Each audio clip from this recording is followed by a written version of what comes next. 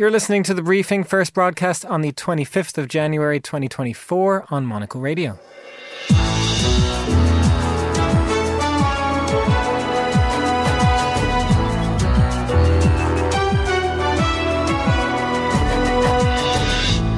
Hello and welcome to The Briefing. We're live from Studio One here at Midori House in London. I'm Chris Chermak. Coming up on today's program, did Ukraine shoot down a plane carrying its own prisoners? Or did Russia put them up to it? We'll have the latest on a bizarrely awful tragedy on the Russian border. After that...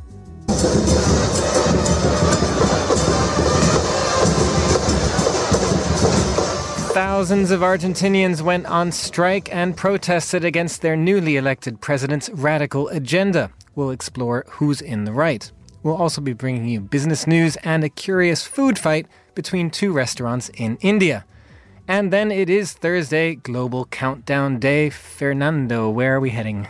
Bom dia, Chris. We're heading to my home country, Brazil, and I'm looking at my country's charts. All that right here on The Briefing with me, Chris Chermak.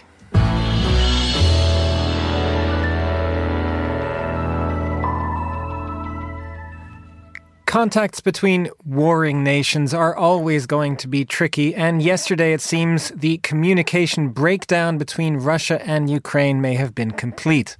An attempted prisoner of war exchange went wrong when a Russian plane carrying some 64 Ukrainian prisoners of war crashed near the border. Russia blames Ukraine, and Ukraine has not denied that it may be responsible, but it has blamed Russia for not ordering the airspace to be safeguarded, as it had done with such exchanges in the past. Well, James Rogers is a reader in international journalism at City University of London and the author of Assignment Moscow, reporting on Russia from Lenin to Putin. James, thanks for coming on. I mean, this is such an awful story, frankly. What is your sense of what happened? Well, Chris, I think there are very few hard facts that we can rely on here. What does seem to be the case is that this plane was shot down. And as you rightly pointed out in your introduction, Ukraine has not denied that. And given that more than 24 hours have now elapsed since the incident, one has to assume that that part, at least of the Russian version of events, is probably correct. Beyond that, it's much harder to determine what happened.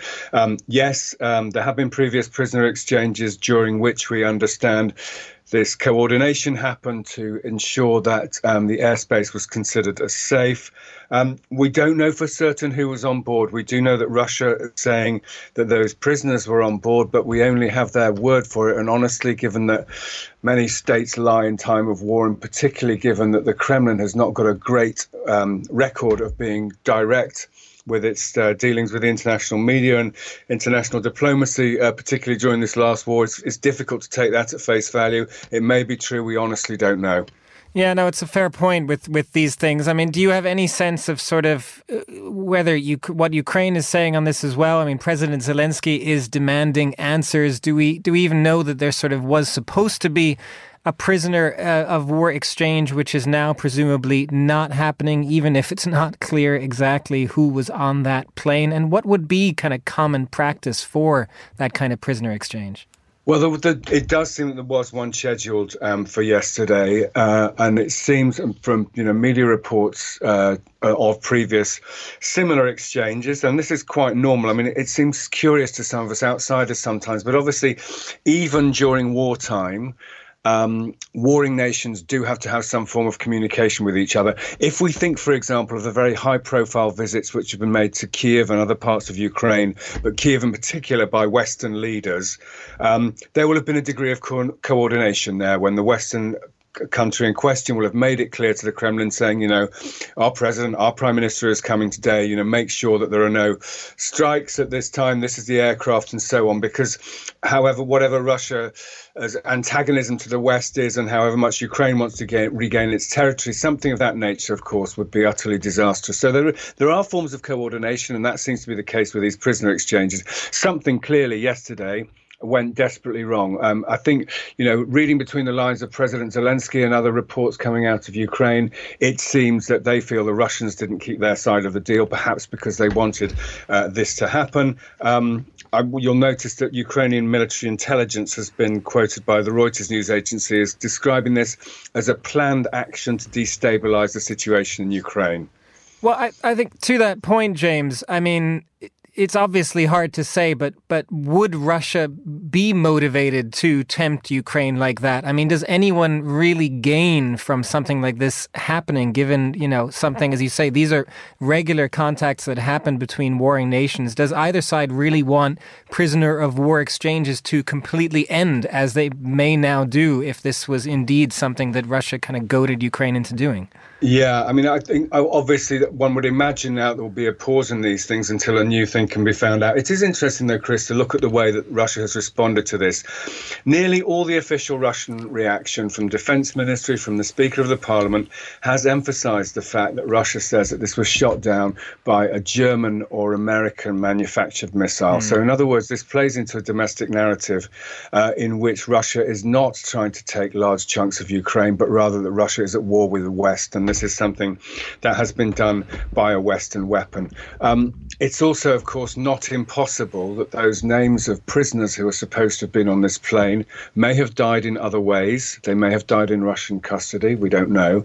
And this may, in a deeply cynical way, be a means that the Russians can say, well, actually, they didn't die in custody. They were killed in this explosion. That is something which we will probably never know. Fair enough. And just finally, James, just in general, I'm curious if you could kind of talk about what the general state of contacts is between Russia and Ukraine in your understanding. I mean, presumably, as we've said, sort of prisoner of war exchanges are a kind of very first step, even when two parties are at war. But perhaps, sometimes these first steps can be what then moves them towards peace talks or something else. Presumably, perhaps all of that will stop now. Yeah, I mean, there's been really over the last 2 years since the war was escalated in February 2022, there's been very little in terms of diplomatic process. You might remember, Chris, there were talks there in Istanbul in the very early stages of Russia's large-scale military operation. But since then, there's really been no diplomatic process at all. So, and I think particularly it's one of those conflicts where it's very hard to see that changing while the two leaders remain in power. I can't really ever foresee the day in which Vladimir Putin and Volodymyr Zelensky would sit across the table from each other under any circumstances. So I'm afraid that looks like that's an awful long way off. This, though, of course, for nations who are both at war and populations who are largely demoralised, it is something that's mutually beneficial. So the prisoner exchanges obviously can also help to raise morale on both sides. And even though one side doesn't want to help their enemy, they can see there's a benefit in it for themselves. So one would imagine that these would resume, but it might probably not for a while until, the immediate aftermath of this has died down and more secure means of communication can be re-established. Yeah, we'll definitely be following how that continues. Thanks very much, James. That was James Rogers. Now, here is Laura Kramer with the day's other news headlines. Thanks, Chris. Israel has denied striking a UN facility in Gaza on Thursday, killing at least 9 people. 800 people had been sheltering in the building. Israeli forces are pushing further into southern Gaza's biggest city and have surrounded 2 major hospitals. Australian police are investigating after a statue of Captain James Cook was cut down and a monument of Queen Victoria graffitied. The overnight vandalism in Melbourne happened a day before Australia Day, a controversial national holiday which marks the arrival of British colonizers in the country. And Japan is now the 5th nation to have landed an aircraft on the moon after its unmanned lunar lander touched down on Thursday. But problems with the craft's solar batteries led the Japanese space agency to power it down. They say it could recover and go on to gather data if the sun's angle changes. Those are the day's headlines. Back to you, Chris. Thanks very much, Laura. Now, Argentina is desperate for answers after years of a failing economy and spiraling inflation. Even so, the country's new president, Javier Milei, was always going to have a bumpy ride implementing a radical libertarian agenda to get the country back on track. Well, yesterday he faced his biggest test yet as opponents staged a nationwide strike and protest, with businesses and schools closing across the country. Andrew Thompson is a journalist and political risk analyst specializing in Latin America, formerly in Argentina. He was also previously a foreign correspondent in Argentina. Andrew, first of all, just tell us, how big were these protests? How big was the strike? Was there kind of an impact on the already failing economy from this? According to the government, there was about $1.5 billion worth of losses as a result of a 12-hour general strike, which was held yesterday on Monday. However, if you look at historical precedent, this wasn't support for the strike, wasn't massive. We're in the middle of the summer holidays in Argentina. Things are a bit slow anyway, but yesterday was pretty much a normal day with a lot of flights cancelled. But public transport was continued to operate, not least because the labor unions wanted to be able to get their supporters to rally in central Buenos Aires, and you need buses to do that. There's an ongoing debate. The government claims only 40,000 people attended a mass rally in front of Congress in Buenos Aires. The organizers said the figure is closer to 600,000. I think what we can say, although there's a lot of debate on numbers, it was a sort of medium successful general strike by Argentine standards.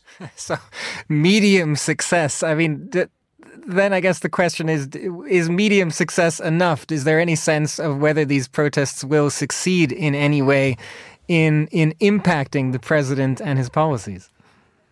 That's a really difficult question to answer. At the moment, everything is still in play. The President Milei has basically come up with almost 1,000 urgent deregulation measures, and he is pushing for them through a Congress where he doesn't have a majority. So it looks fairly certain. A vote on some of those measures is probably going to happen next week.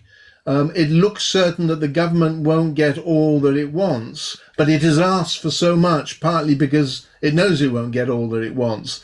So there's a kind of game going on over what's in and what's out. The government, the new president, says he is categorically not negotiating, but he is open to suggestions, which seems to be a roundabout way of saying he will make some concessions. But that's still not clear. Of course, the trade unions, they have a lot at stake because their negotiating power would be radically reduced as part of this kind of massive deregulation that the government is arguing for.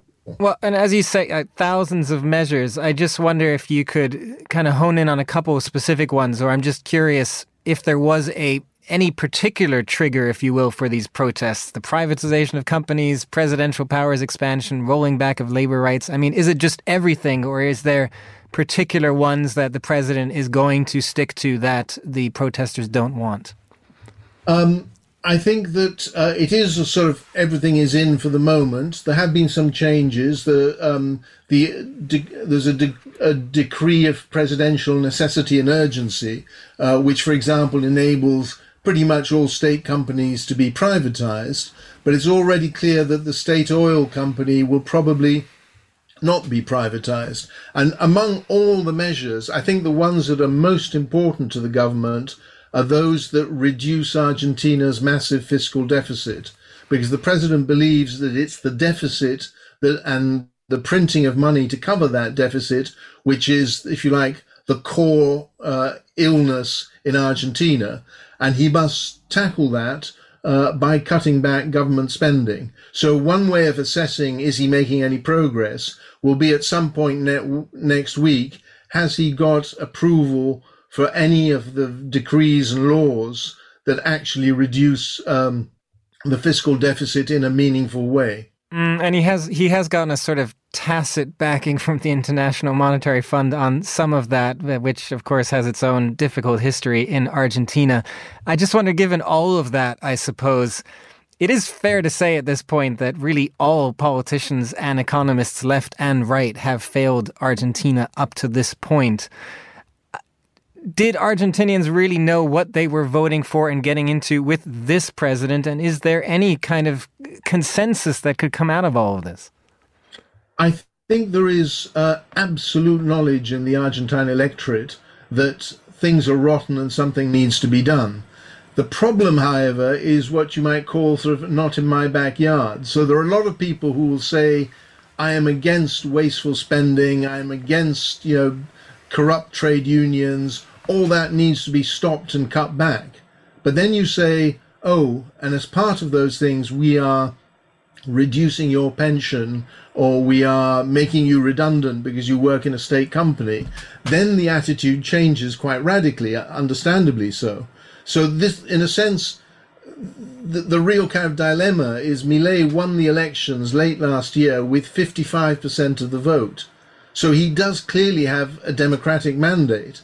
On the other hand, there is a large group, maybe 40% of the voters, who do not share his vision and are prepared to go on strike and protest against what he sees as the solution to Argentina's problems. No doubt a challenge that will continue. Andrew Thompson, thank you very much for that. You are listening to The Briefing on Monocle Radio.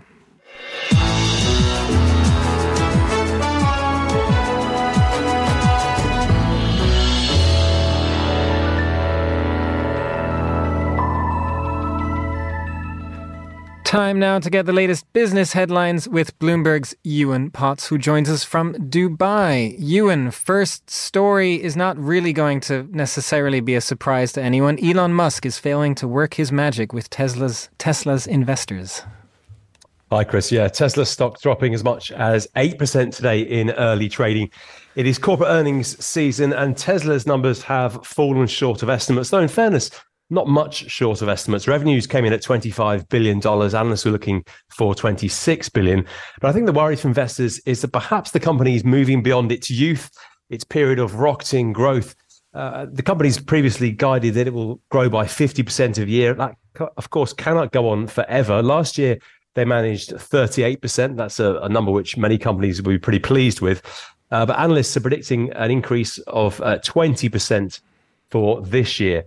Now, the issue for Tesla is that the company has really quite a small range of relatively expensive cars. And the worry, I think, for investors is that the supply of people who want one of these cars is starting to dry up. Perhaps most people who would like a Tesla have bought one now. And many of the people who would like one but can't afford one, well, they can't buy one. Well, Musk did try to address this point. He did his very bullish best on the investor call to suggest that this will be a temporary phase in the growth story. Tesla's going to build its next cheaper next generation vehicle at its factory in Texas and then later in Mexico. That's going to start as soon as the second half of next year. He did warn that it would be difficult producing this car. Of course, he's had production difficulties in the past, but he does say that the next growth period for Tesla is coming up. But for now, Tesla is still the world's most valuable car maker. It's worth $660 billion on the New York stock market. Toyota, which is, of course, the world's biggest car producer, produces far more cars than Tesla, is worth almost exactly half of that, $330 billion. Ewan, just to follow up on that quickly, I mean, you mentioned Musk's bullish projections there. I mean, what is the sense of whether investors really trust Elon Musk at this point when he does give these bullish estimates? Well, he's as you say, he's really a bit of a wild card, but a lot of investors have a lot of faith in Elon Musk. I know opinion of him is mixed elsewhere, but the shares are really, really expensive. So people are buying these shares. They have come down a fair bit from their peak, and they are a bit of a roller coaster ride. The EV market, of course, around the world is growing quite rapidly. It's still a relatively small part of the global car market. Interesting that Elon Musk also flagged the threat from China. BYD recently overtook Tesla. It's perhaps a name that many people haven't heard of, but BYD is now the world's biggest maker of electric vehicles. And he says that it's not just BYD. There are other Chinese competitors who Musk warned that without trade barriers, he said, will take over the world's market for electric vehicles. So the Chinese are really stealing a march on electric vehicles. And it's something which Tesla are worried about. And it's something which the legacy manufacturers really need to keep an eye on as well. Well, Ewan, just quickly to take one other story from where you are in Dubai. Dubai is kind of moving with the times on plastic waste.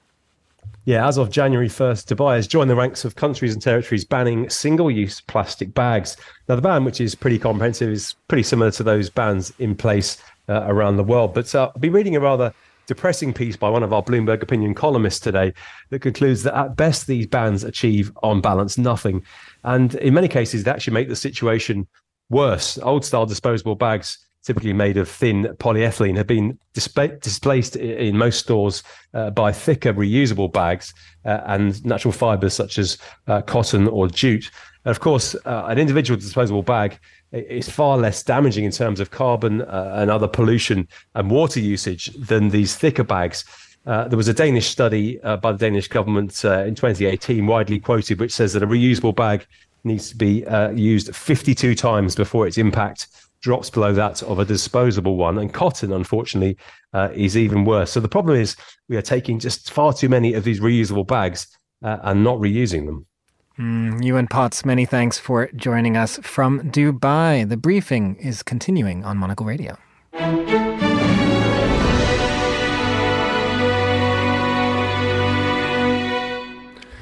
Now, here at Monocle, we do love our culinary heritage fights, especially between countries over the creation of particular dishes. Don't get me started on a fight between Bavaria and Austria over Mozart chocolates. Today, we are bringing you one from within a country, though, as two restaurant chains in India are in a court battle over who invented butter chicken. Well, our New Delhi correspondent, Lindy Prickett, has all the juicy details, pun absolutely intended there. Lindy, tell us about the combatants. Oh, well, it is a story that goes way, way back. It's funny because it's one of those things that if you were to ask somebody what their spaghetti bolognese recipe is, every family, probably even in Bologna, has a different version of this dish that probably goes back centuries. And that's really no different with butter chicken. That is, however, until this court case came up and people are placing times and dates to it.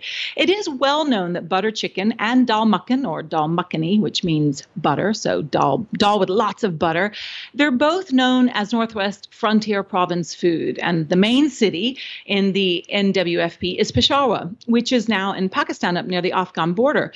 But this story goes back to British rule when there was no Pakistan. The Moti Mahal story goes, because there's two versions of this story, that Kundan Lal Gujral created butter chicken curry in the 1930s when he first opened a restaurant in Peshawar. And that's why he lays claim to it. But that is not the story that a rival restaurant that only opened a few years ago, I might add, has. Their story is completely different. Should I go on and tell you about the other story?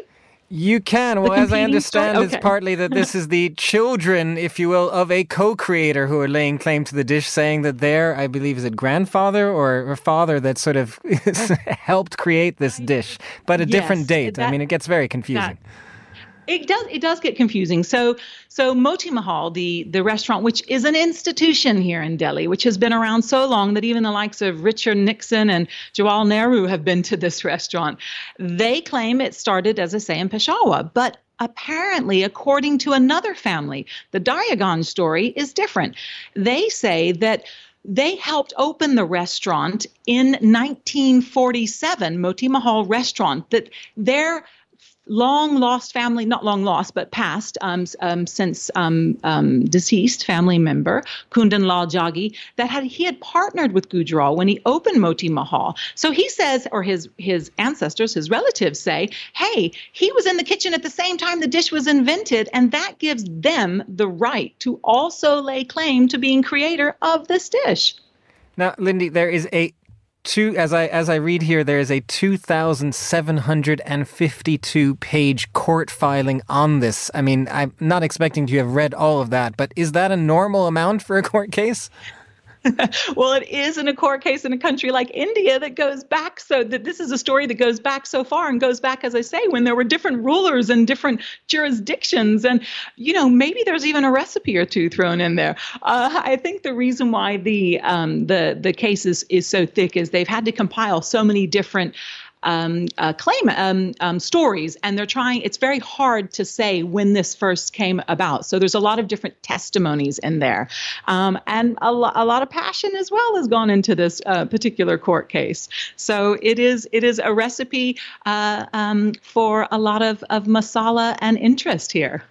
So a court filing that is both history and legal filing at the same time. I mean, just one other thing, Lindy. I mean, is there kind of a soft power aspect to this, I wonder? I've done a few stories on kind of culinary diplomacy over the last year. How big is butter chicken and curry for India in general? Does the winning restaurant, the court case winner, get the spoils, if you will, from this?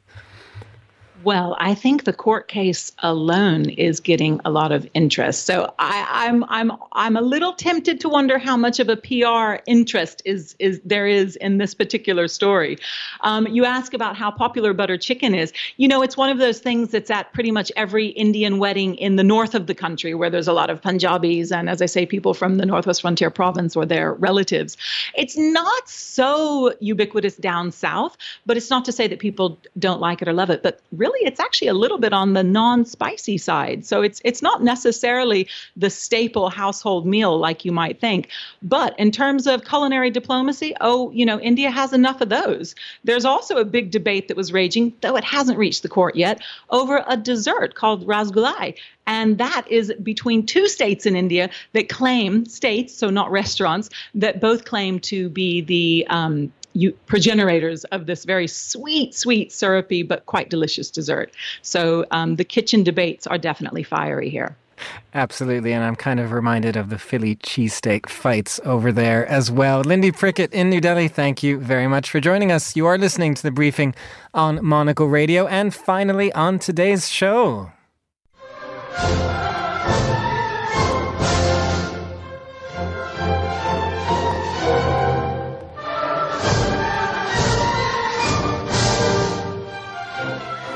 It is time for the Global Countdown with our senior correspondent and curator of Monocle Radio's music, Fernando Augusto Pacheco. Keen-eared listeners will know that is the Brazilian national anthem. We are heading home for you. How long has it been? It's been a while. Of course, I know a lot about my country's music, but I like to differentiate with other countries. But it's time to look back, especially because I spent 3 weeks there.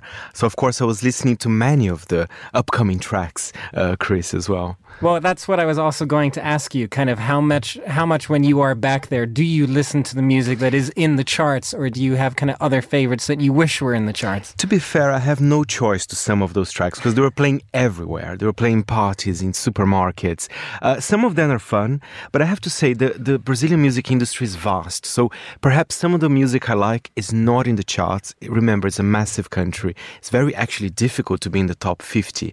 So perhaps it might not represent my taste in Brazilian music, but I think we're going to have some fun. Do you have kind of alternative charts there as well that you like sometimes? There are all sorts of charts, and I think there are specific websites if you like electronic music or perhaps even bossa nova as well, which had a minor resurgence. Perhaps not in this top 5 that I'm gonna show you right now, but let's see. Well, let's move on then to the first in the top 5. What kind of style of music do we have here? So this is sertanejo, which is the most kind of listened to music genre in Brazil, which is some sort of our version of country music. It started in the 20s, when I say 20s, the 1920s, in the countryside of Brazil. But the thing is with sertanejo, now it has like subgenres. So for example, the song we're going to listen now, it's part of the agronejo, which means people in the agro-business, they're very ostentatious. Perhaps it's something you can dance to as well. So it's not your traditional country music, the one I grew up when I was a kid in Brazil. So it's quite interesting to see this kind of changing. Should I give you a little taster, Chris? Let's have a listen. And number 5 is Gustavo Lima and Ana Castela with Canudinho.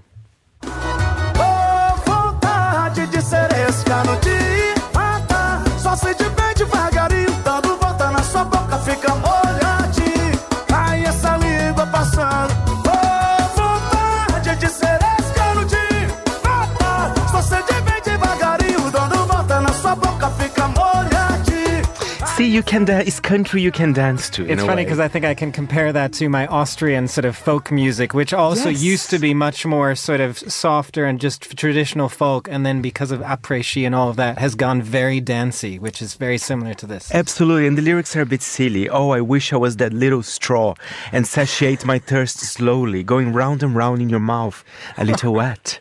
Yeah, it's...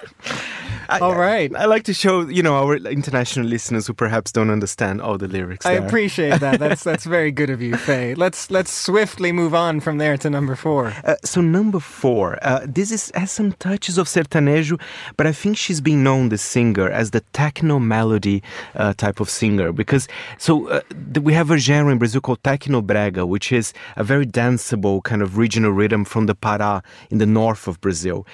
But then techno melody has some elements of that, but it's a little bit more melodic, if I may say. And Chris, there's a funny one here. This song we're going to hear right now, it's actually the Brazilian version for Lorraine's Tattoo, the winning song of Eurovision last year.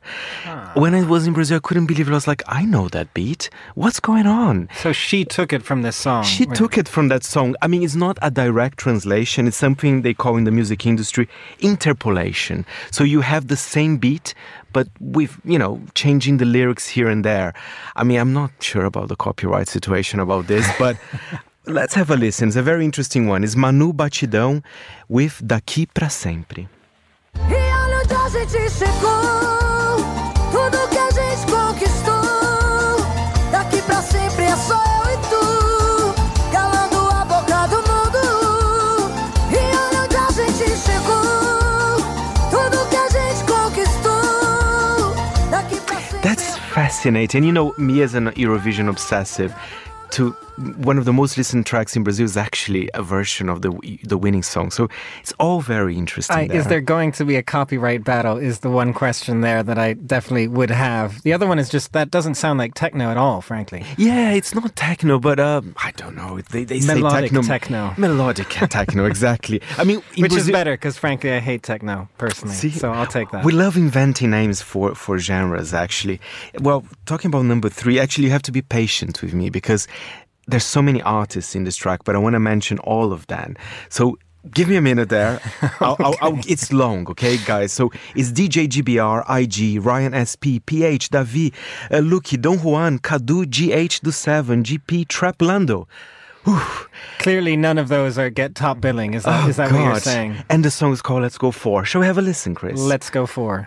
Relacionamento não se encontra por aqui. Let's go, baby. Let's go, baby. Não queria antes quando a vida não andava. Relacionamento não se encontra por aqui. Coração fechado e fechado tá minha cara. Sem simpatia passo a ideia torta. A joia que brilha, brilha no peito do tralha.